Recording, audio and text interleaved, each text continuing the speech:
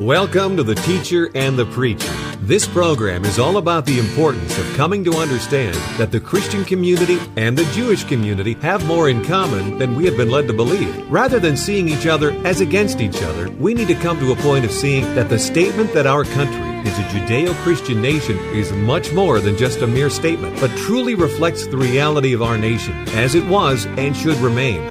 Every week there will be an interesting dialogue about the issues that have divided Jews and Christians and how we can move in bridging the gaps and see that by talking about the issues, we can better move in the direction of having more unity. Unity that will heal and help bring together a nation that is under attack by the forces of atheism, secularism, and a breakdown of family values. Join us now for a discussion between the teacher and the preacher. Welcome to The Teacher and the Preacher, and thank you once again for joining us this weekend. One of the things that we love about this program is to be able to have some really special guests, and today is no exception. So we always start the program off like this. I'm the preacher, Dave Magera. And I'm the teacher, Harold Berman. And our guest this week, Dr. Efraim Zuroff, he's been a guest a couple of times before, and we're very, very happy to have him back because we have some really great stuff to talk about this time. Welcome, Dr. Zuroff. Thank you. Well, what about these verbatim quotes from the shooters? How did you get a hold of those? Okay, those were either trial transcripts of the trials of these people who were shooters, or they were interviews conducted by a Lithuanian filmmaker called Charles Beržinis, who's a truth teller. And he tracked down some of the people who were sent to Belarus to kill the Jews. And he got some of them to talk on camera. So you have the testimony of Alexinas and others. You have people from the Ipatinga Buris, the special ones who killed the Jews in Ponar. And it's quite a document. Listen, I mean, we didn't go into what happened to the book. The book became a bestseller in Lithuania, contrary to all expectations. And English is the sixth language that it's been published in. It's coming out this year in Ukrainian and Japanese. But the English version is very important because we hope to also get, obviously, versions in German and French that we don't have, in Italian, Spanish. Yeah. But what we have is Lithuanian, Polish, Hebrew, Russian, Swedish, English, and now Ukrainian and Japanese are coming out this year, and hopefully others. So, Dr. Zuroff, have you and Ruta received any kind of correspondence or letters from Lithuania people who've read the book? Ruta's gotten them, yeah. Ruta has gotten a lot of people in the book fair that was held every year. There's a Baltic book fair, and the book fair held after the book came out. Dozens of people came up to her and told her, we have a story, that we'll send you a letter. People sent her letters. A lot of responses. Wow. See, the thing that shocked Lithuania was that a lot of people knew what happened in their town. Okay, but they didn't know what happened all over the country and how it happened. And all of a sudden they realized that what had happened in their backyard happened all over Lithuania in every single community. Yeah. So, wow. So some of the times we've talked in the past where there's virtually little or no brokenness by these perpetrators, by these people who were deeply involved. And now you're having conversation with these people who maybe were not directly involved, but it was happening right in front of them. Did you, as you made this trek to these various sites and interacted with the people, and you see this woman that you visited with, that you caught outside the grocery store and visited with, and she breaks down and she weeps over this. Did you find that to be a similar characteristic of others that you visited with? It's hard to say. I mean, I normally don't do this, to be honest. Yeah. If I speak to survivors, so survivors are not bystanders. It's a very different experience. Yeah. Mm-hmm. Yeah, I just wondered, because one of the things that seems to be a massive void in the issue of the Holocaust is no brokenness, no owning responsibility, no wanting to say, Ruta, she seems like she's, the oddball. She's the one that's cut out of a completely different mold. She's the one who's been willing to take and face this and want to do something to kind of redeem the situation. I mean, she exactly. seems to be, Listen, her family, many of her friends cut her off. Friends of years, good friends. They stopped being her friend. And relatives refused to read the book, broke off relations with her. She paid a very heavy price. Very heavy. Wow. Well, it's a blessing that she's able to be there in Israel. It really is. No, listen, I think you'll find it incredibly interesting to speak to her. Yeah, we'd like to do that. She's a fabulous woman. I mean, I'm prejudiced, of course, but and she has an amazing story. And this book is partially a story. And she's now not written exactly. She's now produced a second book, which is called "How Did It Happen?" And she asks Christoph Dickmann, who's a German historian, who's the biggest expert in the world about the Holocaust in Lithuania. She asks him questions and he answers. Now, he wrote an amazing book, or something that's considered an amazing book, very comprehensive book about the Holocaust in Lithuania, 1,600 pages in German, but no one has read it. And it's very scholarly. So what Ruta did was Ruta sat him down over the course of 2 years, and she asked him questions. Who did what to whom when? When did this decision take place? Why was this decision made now? Dickmann is a genius. He knows the German side, the Lithuanian side, and the Jewish side, all three sides. In other words, he's in a perfect position to comment and to analyze and to explain exactly how this happened step by step. He knows Hebrew. He was in Israel for a year. He learned Hebrew. He learned Lithuanian. I mean, he did a fabulous job. It took him 16 years to write the book. Wow. So, Dr. Zuroff, what's next for you? Fine. I'm looking for another Ruta. I love that. In another country, in Latvia and in Estonia and in Croatia. Yeah. But I haven't found it yet. Does she have connections with those potential other Rutas out there at all? Listen, so far, I haven't met anyone who really fit the model and who fits the description. And I'm busy. I'm very busy with the book now.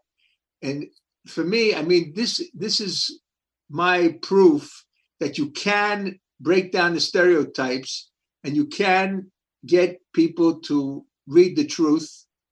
So the question is now, how do we replicate it? But in the meantime, I'm too busy with Lithuania all the time, and I'm too busy fighting these other people in all these countries, Croatia, you name it, Ukraine, Estonia, Latvia. So I have a job as an activist, because Wisdom Law Center is now focusing on anti-Semitism, not on hunting Nazis anymore. So this Holocaust distortion is actually a new form of anti-Semitism. In other words, trying to delegitimize the Jewish narrative, the Jewish and the accurate narrative of the Holocaust, the same way that they're trying to delegitimize the narrative of Zionism. Very similar, and for the same reasons. Wow. So I'm fighting about this already 30 years. In other words, listen, I don't want to toot my own horn, but I'm one of the first people who identified this phenomenon and has protested against it, written against it.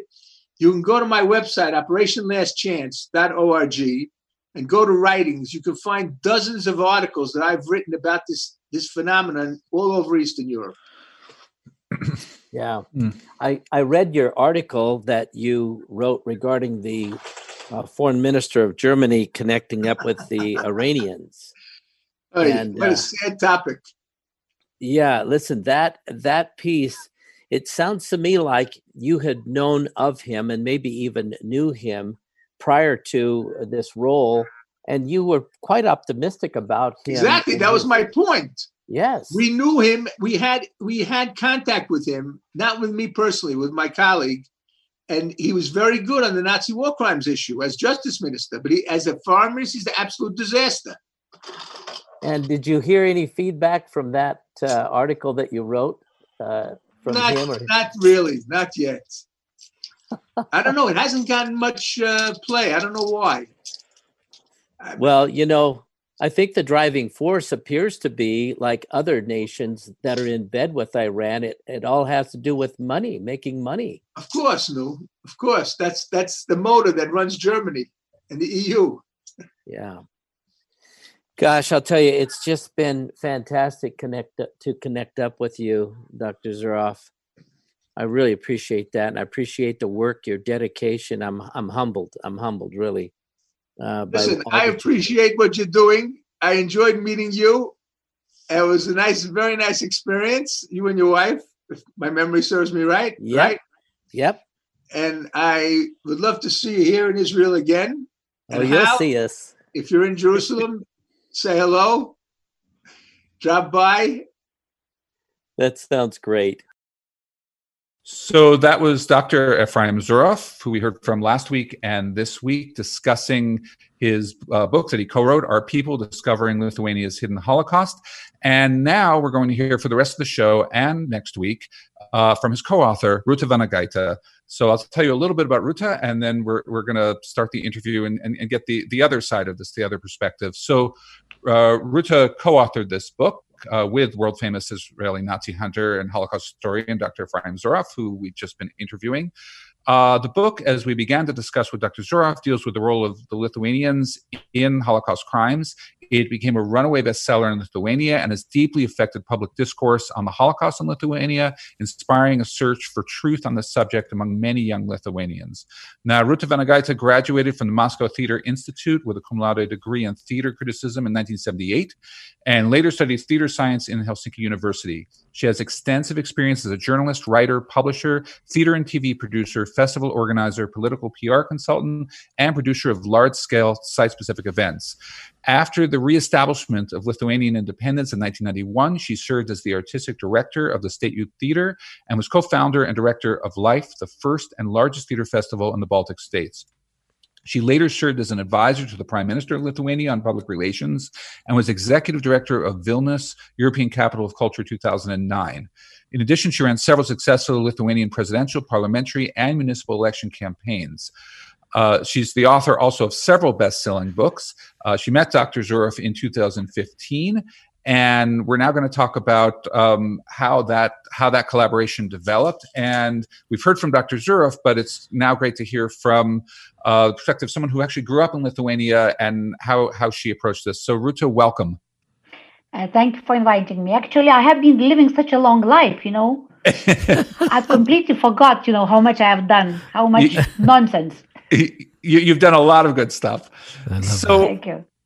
So, growing up in Lithuania, what was your exposure to the Holocaust? I guess I'd break that out into two parts. First, formally, what was taught in school?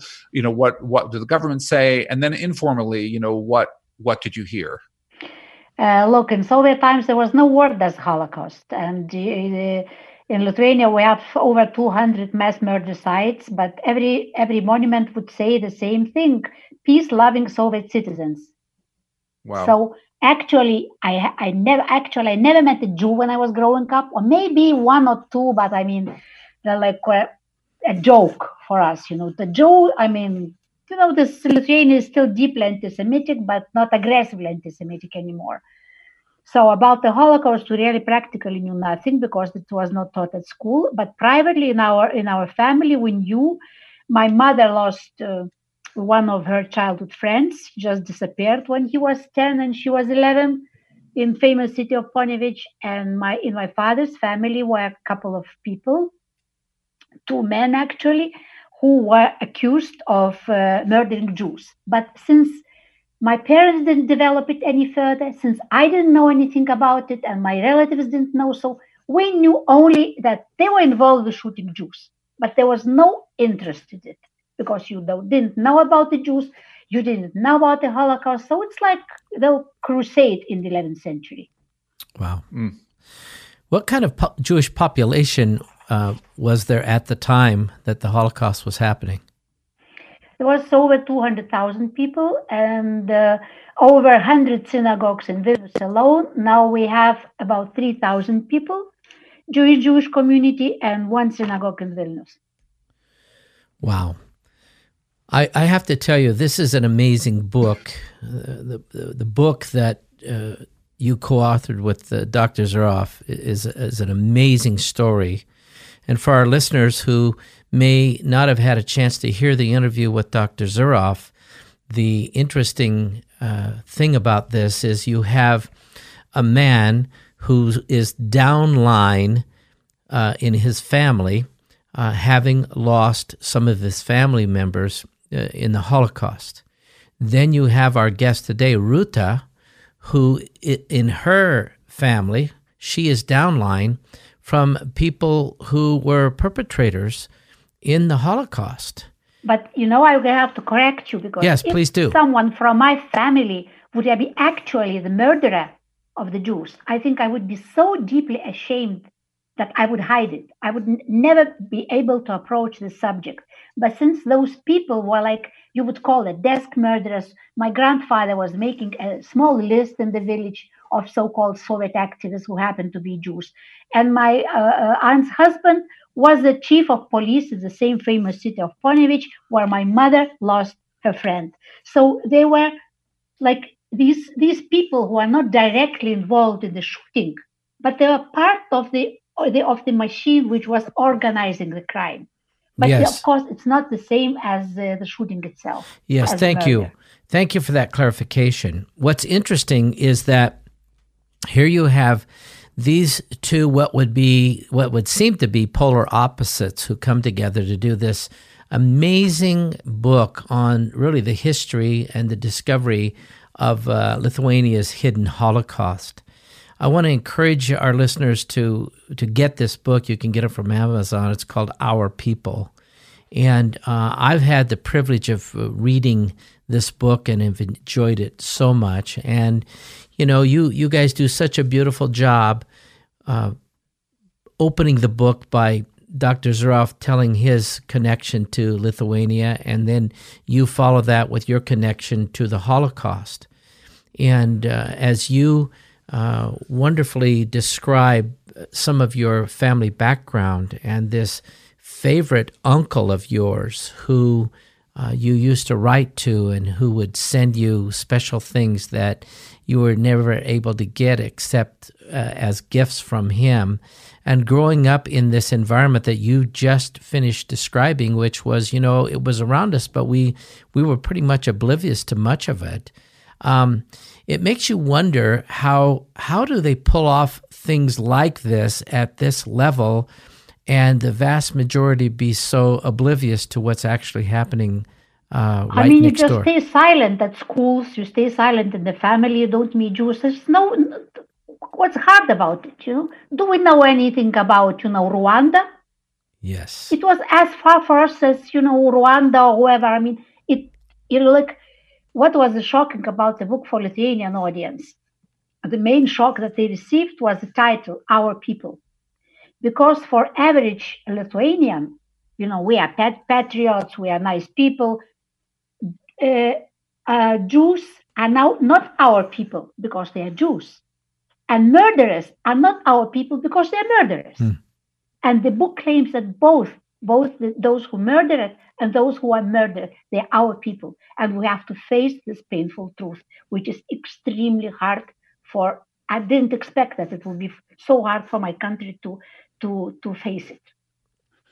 Yeah. Now, Dr. Zuroff talked about the fact that, almost the entire, and you mentioned this too, almost the entire Lithuanian Jewish population was wiped out. Despite, as Dr. Zuroff said, there were no actual concentration camps in Lithuania.